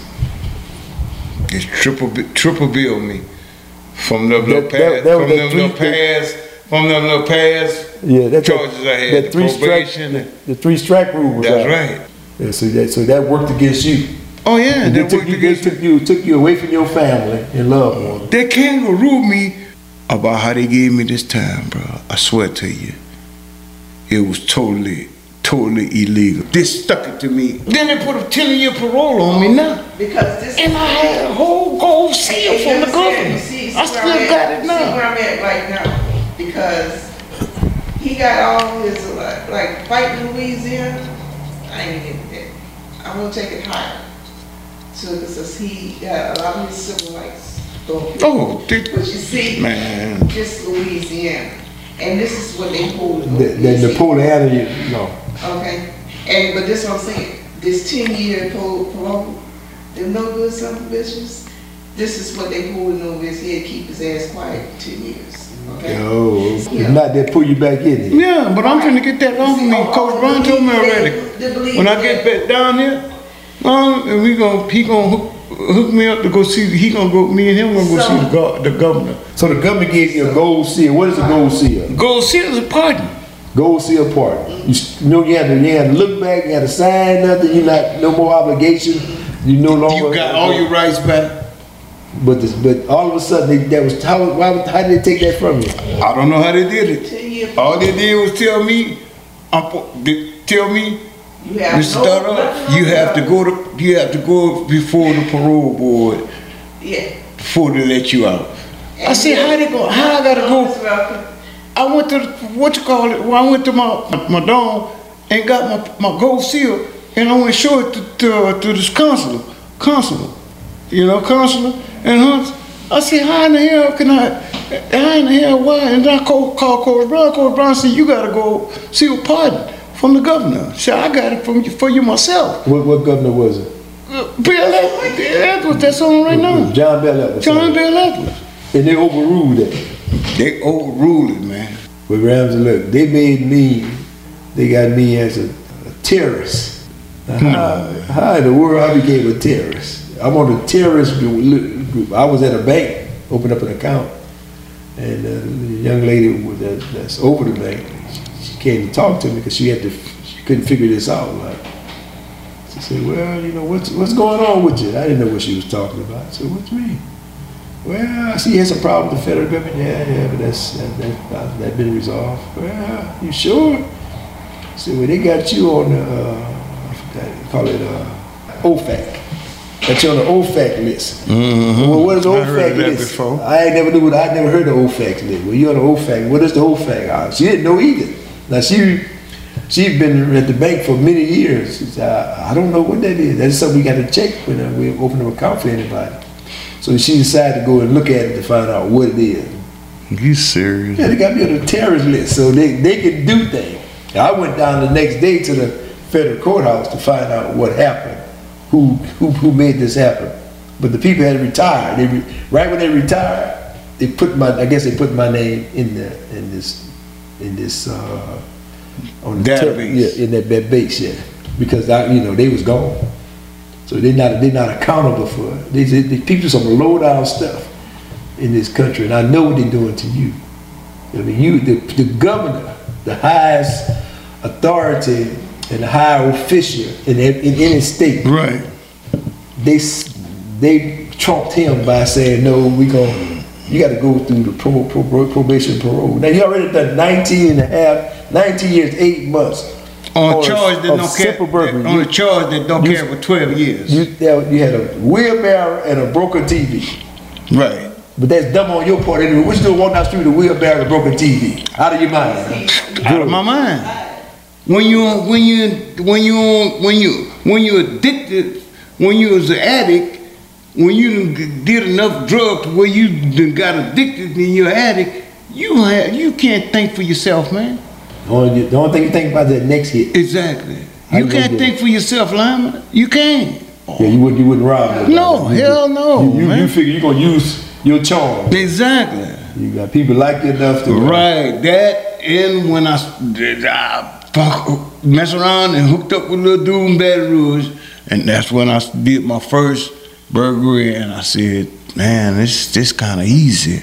You know what I'm saying? Okay. You know, that became your program. Right? Yeah, and I was wasn't hitting houses, I was hitting sheds. Just go get some stuff out of the shade and go make a few dollars. Go make $40, $50. And go buy a crack. Go buy me some crack. We wouldn't bring nothing to your wife and children. Hell no. That didn't even cross your mind. No. You had to feed your own issues, huh? You got to feed, man. That crack is, man, that's terrible. But they got the worst right now though is that crystal meth and that heroin and that fentanyl. Yeah, that's taking them out now. It's killing them. A lot of their children are dying. Yeah, and they look like the. You ever seen that show, The Walking Dead? Some of them look like, man, they look like The Walking Dead, especially the ones on that crystal meth. Oh, they full of souls and everything, man. I'm glad I wasn't on that there. That crack though, man. That crack made you want to smoke it. Made you want smoke it. It didn't get you no more higher than your first hit. But you want to get. But it just make you keep chasing it because you keep trying to get that euphoria on that first hit. Lyman, I'm gonna tell you the truth, man. There's the God honest truth, brother. I swear, I told Lorraine this, man, I cried for that woman there 100 times, maybe 200 times. But I'm gonna tell you right now, the night I got in that car, 1988, I'll never forget, March the 31st. That's when I got arrested. I was sitting in the back car, man, and then people was talking about me like a dog, them police. Oh, that's Dada, man. That's son of a bitch that don't want to do the right. You know, I'm hearing them saying all these crazy things, you know what I'm saying? Man, something came over me, Lyman, I won't lie to you. came on over me in the back seat, man. And man, I just went to praying. I just went to praising God, and I just went to praying. And I know they was in there laughing. Oh, he got caught, you know, now he won't turn to God. I'm hearing them saying all this here, but I'm not even letting it bother me, because I know one thing, I'm going to serve some time. I know these people will give me some time, you know what I'm saying? So I asked God, I said, God, I said, I'm going to do some time. And I said, wherever they send me at, I said, you know how much drugs they got in jail, in prison. I don't know about where you was, where I went to Angola and at Hunts. Flood drugs. More drugs in prison than on the street, huh? More drugs in prison than on the street, especially at Angola. More drugs, not just drugs at Angola, prostitution and everything else. Prostitution? Oh, man, in 99, they arrested 26 female officers for running a prostitute ring at Angola. They sent me to Camp J. Oh, that's the worst one. But I didn't go there to stay. I went there to work. So I was in. That's death row. That's death row. No. That's CC lockdown is death row. Yeah, CC lockdown is death row. Yeah. Camp J is for that's dudes that's the bad guys. Bad guys. But Bass is the dormitory that feed them. So that's where I was at Bass, right? Bass, B-A-S-S. B-A-S-S. Okay. Bass, like bass fish. Okay. Well, Lyman, there was so much dope back there. You hear me? And I'm working on the tiers. I'm working in the kitchen. I'm going to serve them. And I'm selling cigarettes and Lyman. They had so much dope back there. Crack, heroin, that other shit I was just talking about. Meth. Anything you wanted, they had it. In the marijuana. Anything in you Angola. wanted. At Angola. Camp J. Yeah, that's always Angola, man. Some of them dudes ain't never going home, bro. So they can't keep that dope out of there. Them free folks, man, they ain't making that much money. They gonna bring that Free dope. for the guards. Right? Oh yeah, they bring all the dope at Angola. That Hunts too. Hey man, I asked God, I said, in that back of that car, I said, Lord, please help me get off of this dope. Help me to resist it, to refuse it, to be strong. And I ain't gonna lie to you, Lyman, I used to be seeing them dudes smoke, and that's how cocaine do you. That's how crack do you. See, when you want to hit, oh man, you'll shit on yourself and everything else. If you can't get it, you'll shit, puke, and everything else. Lyman, I used to run to the bathroom, go shit, keep from shitting on myself, cause I wanted to hit so bad. But you know what, Lyman? I could proudly say, brother, it's been 24 years since I did any cocaine or any kind of drug that will alter my mind. Amen. 24 years. My brother. Amen, my I ain't gonna lie to you, bro. No, man, I'm healthy, and guess what? I think you still think I'm crazy. But I might be a little crazy. I ain't gonna lie to you, but I got a lot more sense to give you credit for. Trust me. You might be a little crazy. You like Donald Rick Kennard. Donald Rick Kennard just thought I was just a football player. Dummy. I ain't got no life after football. Now, so you've been out for 4 years. Mm-hmm. You got out over the summertime of 2017. Yes, I did. So I got out September the 1st. Towards the end of the year, okay. September the 1st, yeah. So now, what does it feel like for you now? You've been out, you've been able to, hang out with your children. You hadn't been with your children over 19 years, right. 8 months. You're right. So what has life been? You got grandchildren now. Tell us about where you at now. What's going on now? Well, you and your wife, Lorraine. I had the little incident with the storm in Lake Charles. But prior to that, I was living in Baton Rouge, my first year. I was living in Baton Rouge. I even accepted one of my granddaughters to come live with us for a little while, for a couple semesters. I like that too. Right. Pretty beautiful. Yeah. After about a year or something, we moved to Lake Charles. My wife wanted to get this thing going. And then the storm came. What storm was that? Hurricane Laura. Laura. Two hurricanes back to back. Right. And totally destroyed our home that we had just moved in that week. Just moved in. Yeah, exactly. And we've been there about 2 months, huh? Yeah, just when moving the furniture in there. But we had just finished moving the furniture in there. That same, we left. And the next day, the storm came. After you move all your furniture. Yeah. I moved all my furniture. All the furniture from I just bought me a brand new riding lawnmower, a John Deere. Didn't even get a chance to cut my yard. Yeah.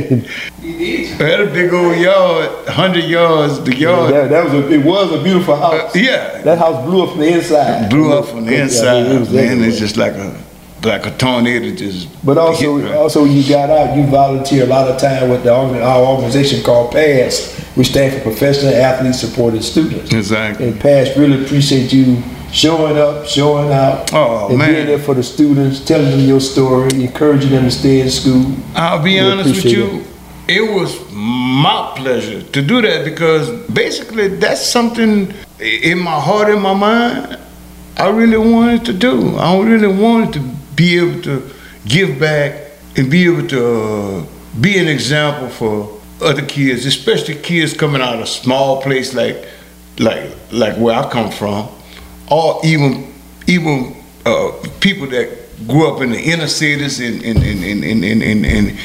drug infested areas and just coming up in and having it hard, and me being able to tell them what they can do to avoid that kind of life. It's all about your decisions. If I would have never decided, if I would have never made that decision to touch that drug, I don't care what kind of education I didn't get from LSU or from high school or what, I think I'd have still been able to make better choices in my life. So choices play a big role in how you're gonna live, man. You know what I'm saying? Because you can make some choices, man, that can mess your whole life up.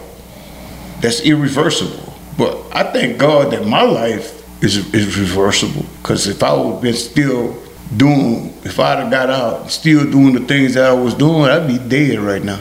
Oh. I'd be useless to anybody. I'd be useless to my grandkids. But I got a tremendous, splendid relationship with my grandkids. How many grandchildren you have? All together? Yeah. 18. 18? Yeah. Oh, okay. I knew you had that many. I knew you had 8 or 9. No. No, I got more than that. But just my son and one of my sons and one of my daughters got my daughter's got 5, Lakeisha. And my son got 5. That's 10. Yeah. My other son, my oldest son, he got what, 3 or 4. What Cody got? 4. Yeah. And then Nisa got 2.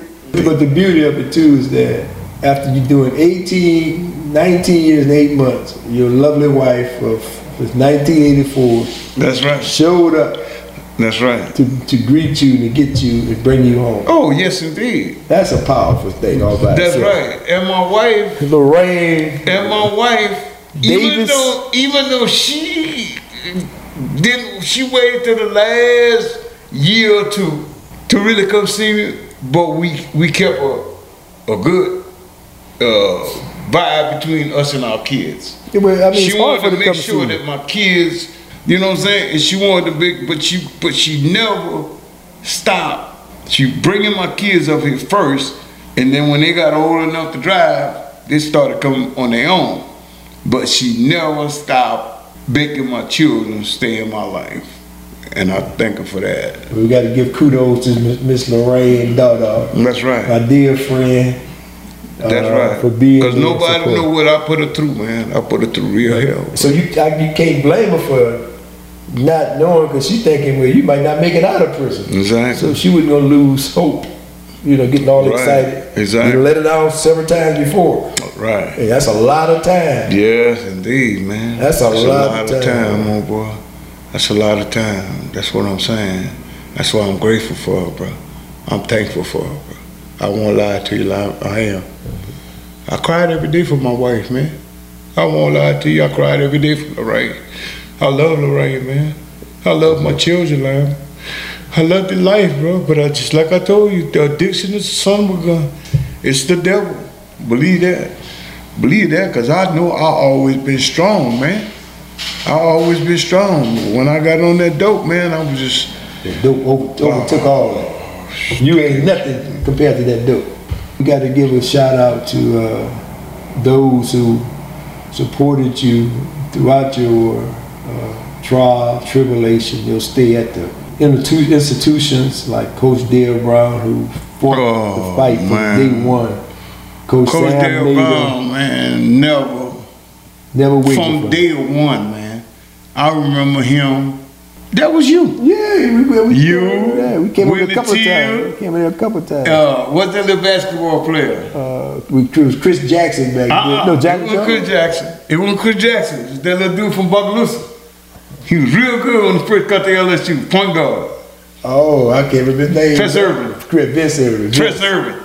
But y'all come see me. Yeah. But Coach Dale Brown, man, been like a daddy to me. Who else came to see you on the regular? Jerry Stovall. Coach Stovall came. Coach Stovall. He come see me on the regular.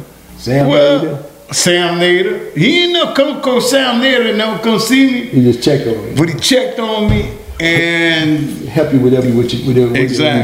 Exactly. Yeah, he done retired now, so he gonna be missed. He gonna be one of Coach Nader retired? Man, Coach Nader retired 5-6 months ago.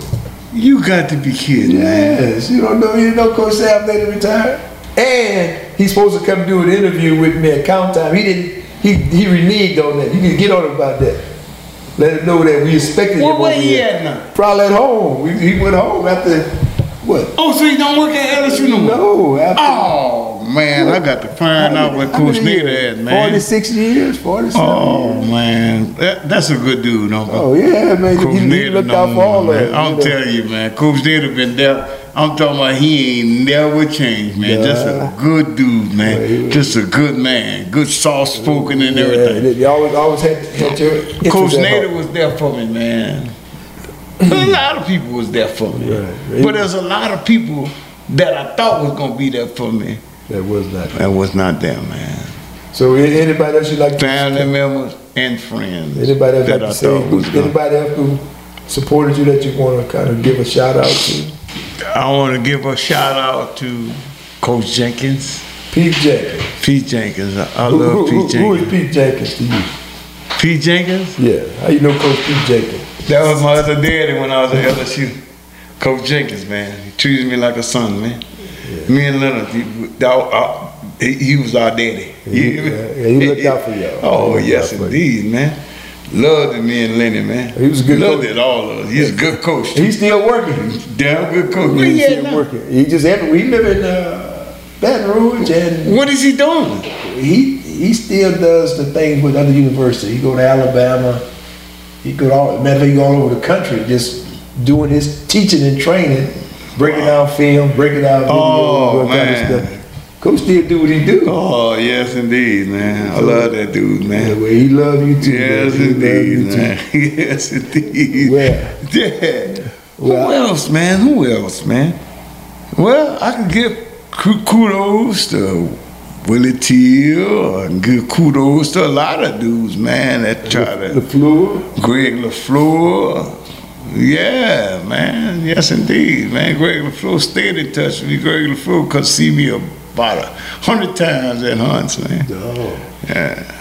Greg LaFleur come see me a bunch of times, man.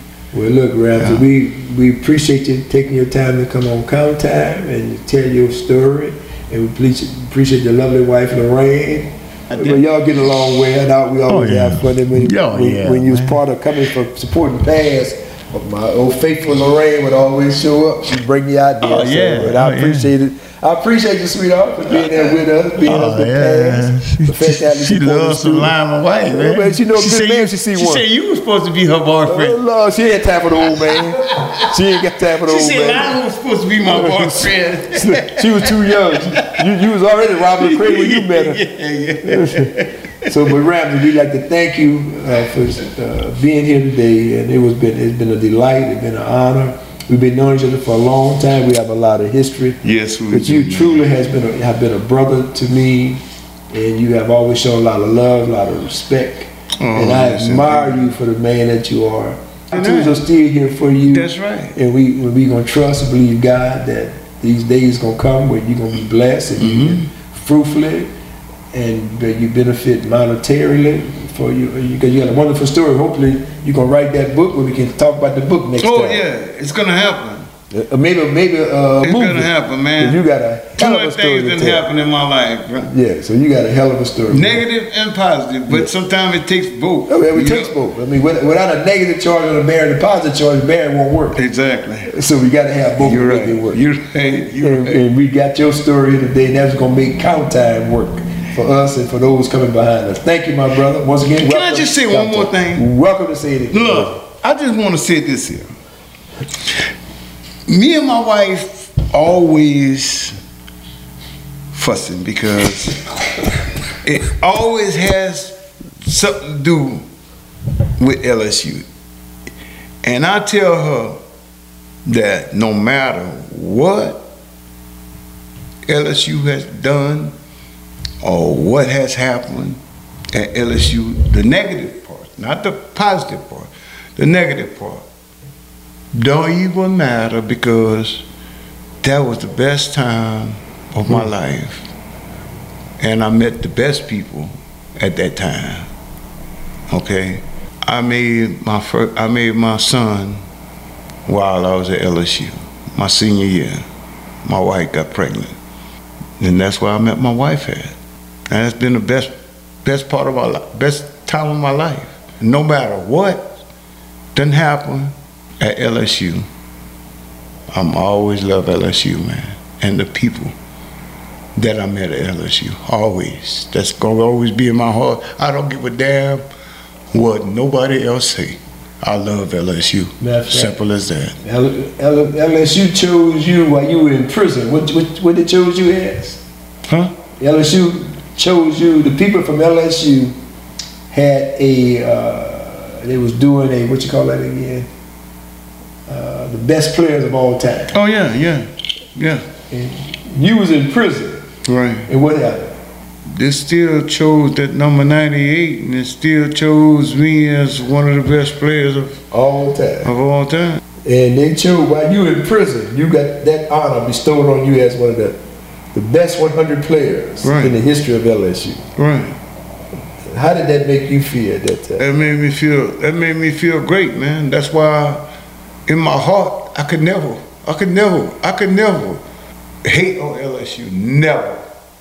I love LSU, and if my grandkids grow up to be ball players, which I see I see 3 of them that I know. Plus that last big headed one. Yeah. Yeah, I knew you gonna be a big ball player. You know I got a nephew at LSU. Right. Yeah. Who's your nephew? Sage. Say, who is Sage? Sage Ryan Okay, what he play? from Lafayette. Corner, a safety. Okay, then. Yeah. He was a 5-star player. All right. I went to his celebration when we was in New Orleans, from that storm. And he called me, man, and told me, said, his daddy called me. He told me, he said, Dad, he said, man, that's my brother. That's my brother's son. That's my brother. Sage is my brother's grandson. But I was talking to Sage's daddy, right? My brother's son. And he told me, he said, man, Sage got my mom and them going crazy around here because he went to Alabama camp. And he talking about he going to Alabama. And my mom and them tripping down there. Man, you think any way possible, you can call the LSU and find out who, by Corey Raymond, that's their coordinator. That's their defensive back coach. Right. Say, that's who recruiting them. Can you find out what's going on? Because he's supposed to be signing this weekend. This was like about a Tuesday, all right? So I got on the phone, called Coach Nader. Coach Nader put me on the phone with, I talked to Coach Nader first. I think I was Coach Nader. Yeah, I talked to Coach Nader first. And Coach Nate was telling me, he said, man, we've been doing everything. He said, even Kevin Falk, you know, that's his mom is Kevin Falk's first cousin, you know, and Trey Falk is his mama brother. Oh. You know, so they've been on his ass too. Coach asked me if I go down there, you know, give him a little support and see where his mind at, right? Shit, man, I went down there, man, for the thing, man, and shit. Man, that boy saw me, man, went crazy, went all over, jumping all on me and stuff like that. And looked at me and said, man, my daddy crazy, man. I said, man, I ain't going to the damn Alabama. He said, daddy crazy. Yeah, he said, my daddy crazy. He said, man, I ain't going to the damn Alabama. I'm just doing that to mess with him. You heard? Yeah, but he committed that day, man.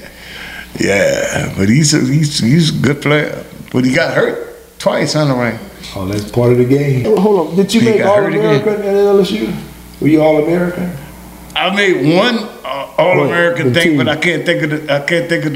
I don't remember what it was. I didn't make the. But you made All-SEC twice. Yeah. First team All-SEC. Okay. Yep. Okay. I was SEC Defensive Lineman of the Year. You was SEC Defensive Lineman of the Year. I beat Reggie White out. What? You beat Reggie White out.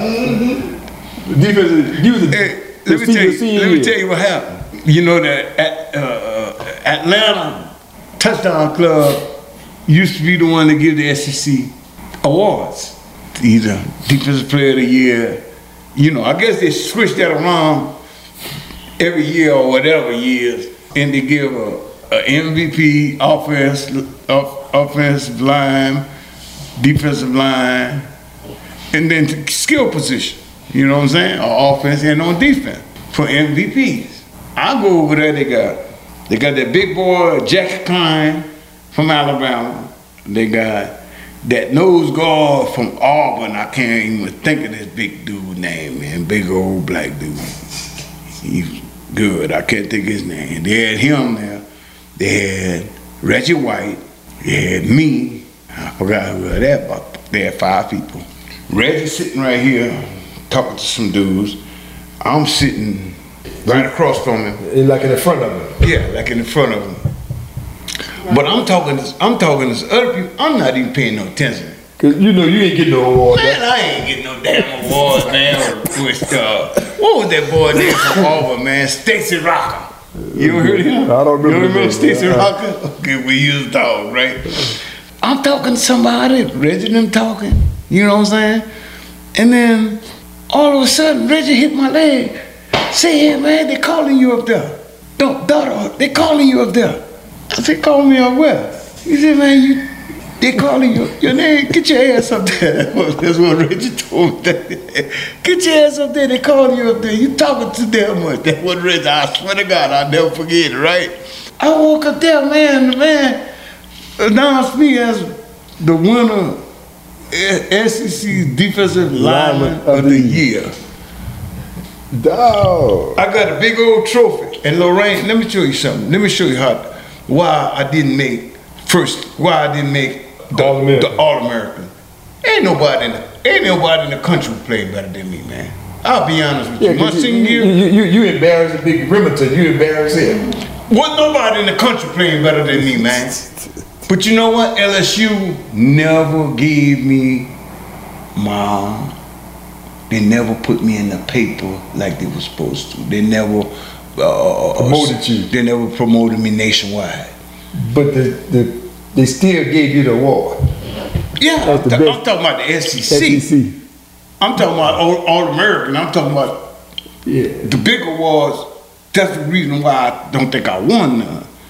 But I don't think there was nobody, being honest with you, I don't think there, you know what, Lorraine can tell you, I told her the same night. You know what they really just said in the crowd?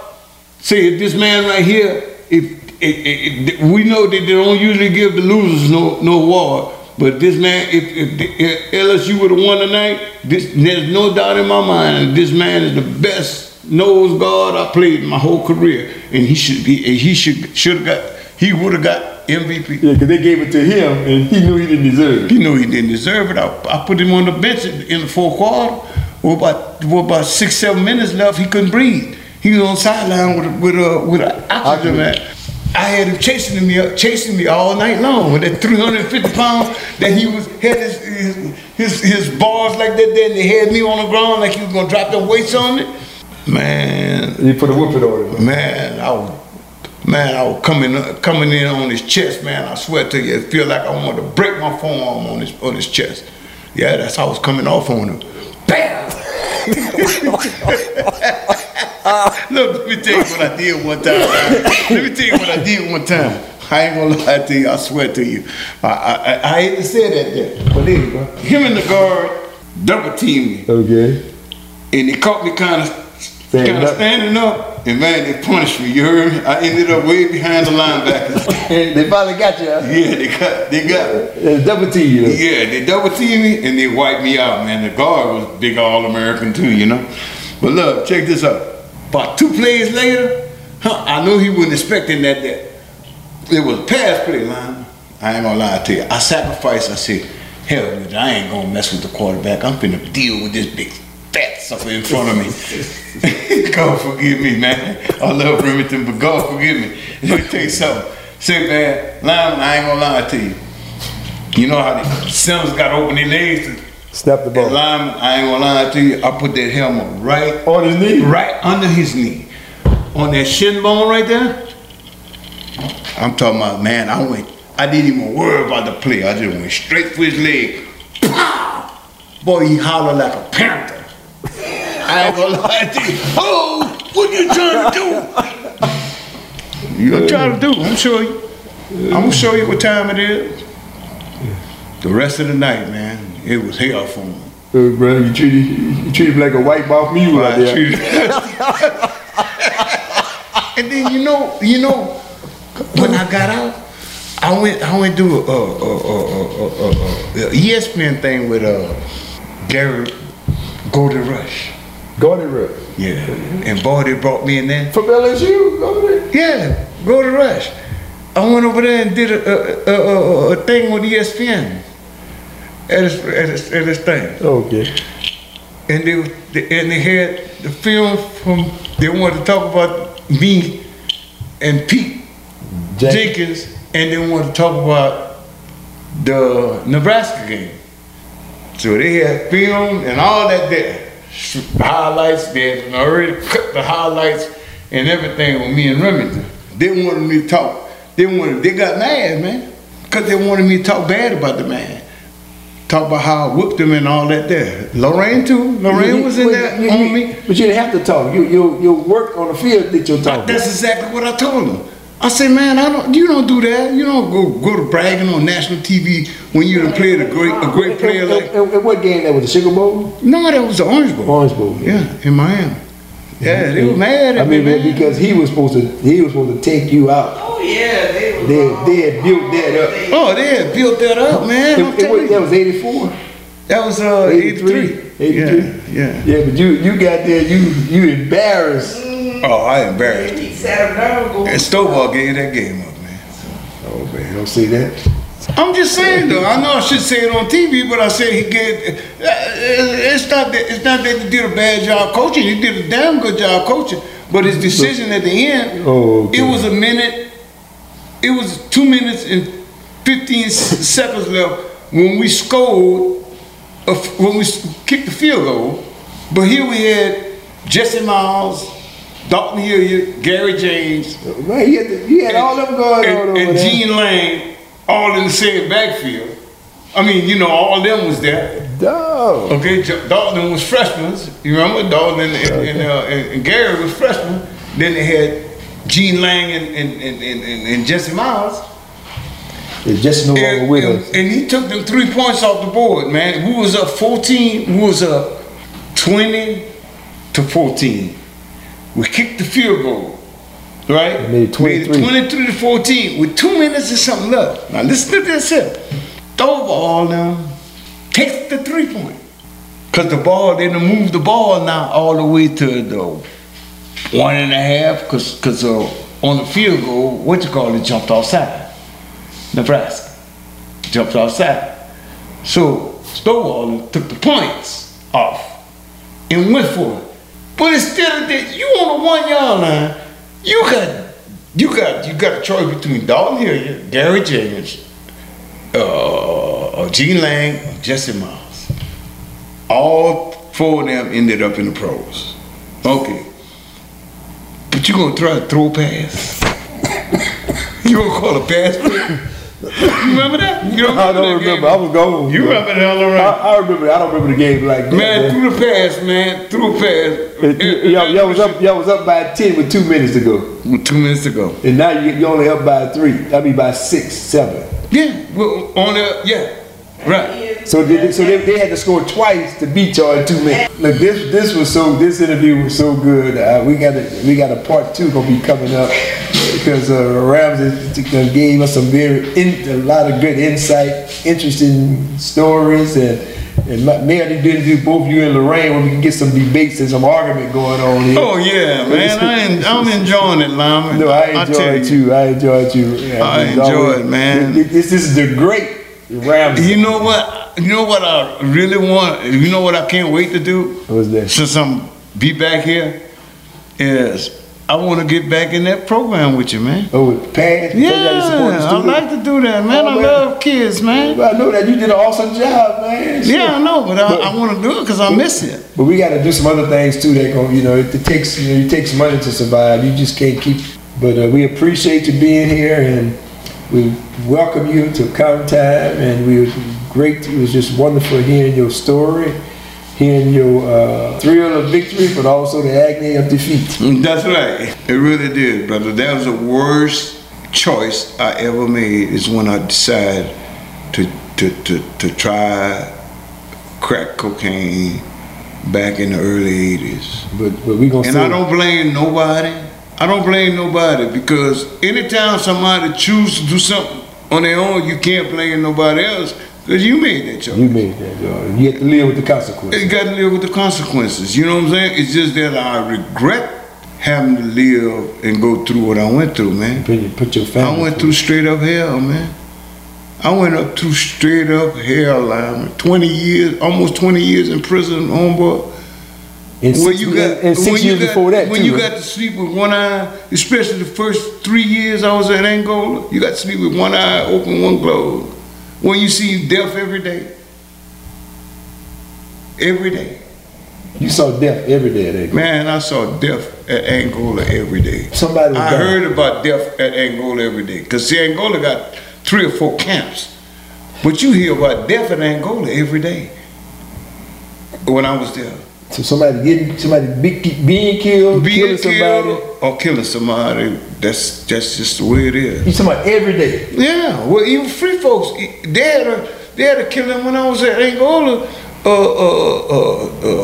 Captain, whatever. I can't even remember the man's name, man. Man, and I'm talking about, man. They whooped a whole bunch of us, man. That we ain't had nothing to do with it.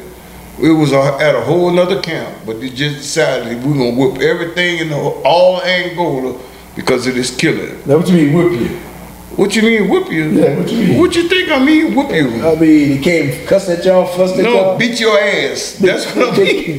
They strip y'all down? Shit, hell yeah, man. Put us through all kind of stuff, man. Because somebody. It was crazy, man. They killed because the inmates killed the captain. Killed the guard, man. And so y'all had to pay the consequences for it. That's right, man. That was hell till the time I left Angola, man. I was so glad when they told me, man, pack your shit up. You gone? You going to Hunts? Whew. Yeah.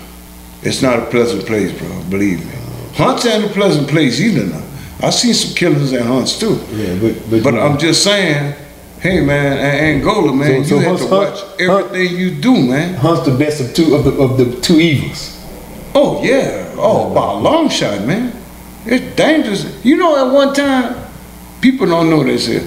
At one time in the 70s, Angola was the worst prison in the whole United States of America. They had more killings there, man. But don't believe just because we're in a new millennium and all that there, Man, them dudes slang that iron and go like it's legal. What you mean slang iron? Slang iron. Yeah. What you think they gonna kill you with? Like a knife? Yeah, it ain't no guns. Yeah. Slang iron, man. So you got to stay out of everybody's way. Fouls, man. I seen a dude. He got one of them fouls, man. He hit the dude from behind the head, and the foul come out his eye, man. Killed him dead. Right there in front of me. Well, I was just going to practice. I was going to practice at Camp D, but I would come from Camp Bass. But they let me go play with Camp D, because Camp Bass didn't have no football team. And I seen him, man. Yeah. So prison ain't no nice place, and I wouldn't wish that on nobody, brother. Believe me, and them people made me do 19 years and 8 months for a simple burglary, a former NFL football player, a dude that done gave so much, bro, in my past. To your state. To my state and to a lot of people, man, before I was on them drugs. But on that note, we got to go. Got to go. And I enjoyed you. I enjoyed you too, Lyman. Thank you all, and welcome again to Count Time. Okay, brother. Count Time. 4 p.m. Catch you back. It's Count Time. Catch you back. It's Count Time. Man can shackle the hand. Man can shackle the feet. But only you can shackle the mind. The mind is always free to travel wherever you dare to take it. Welcome to Count Time.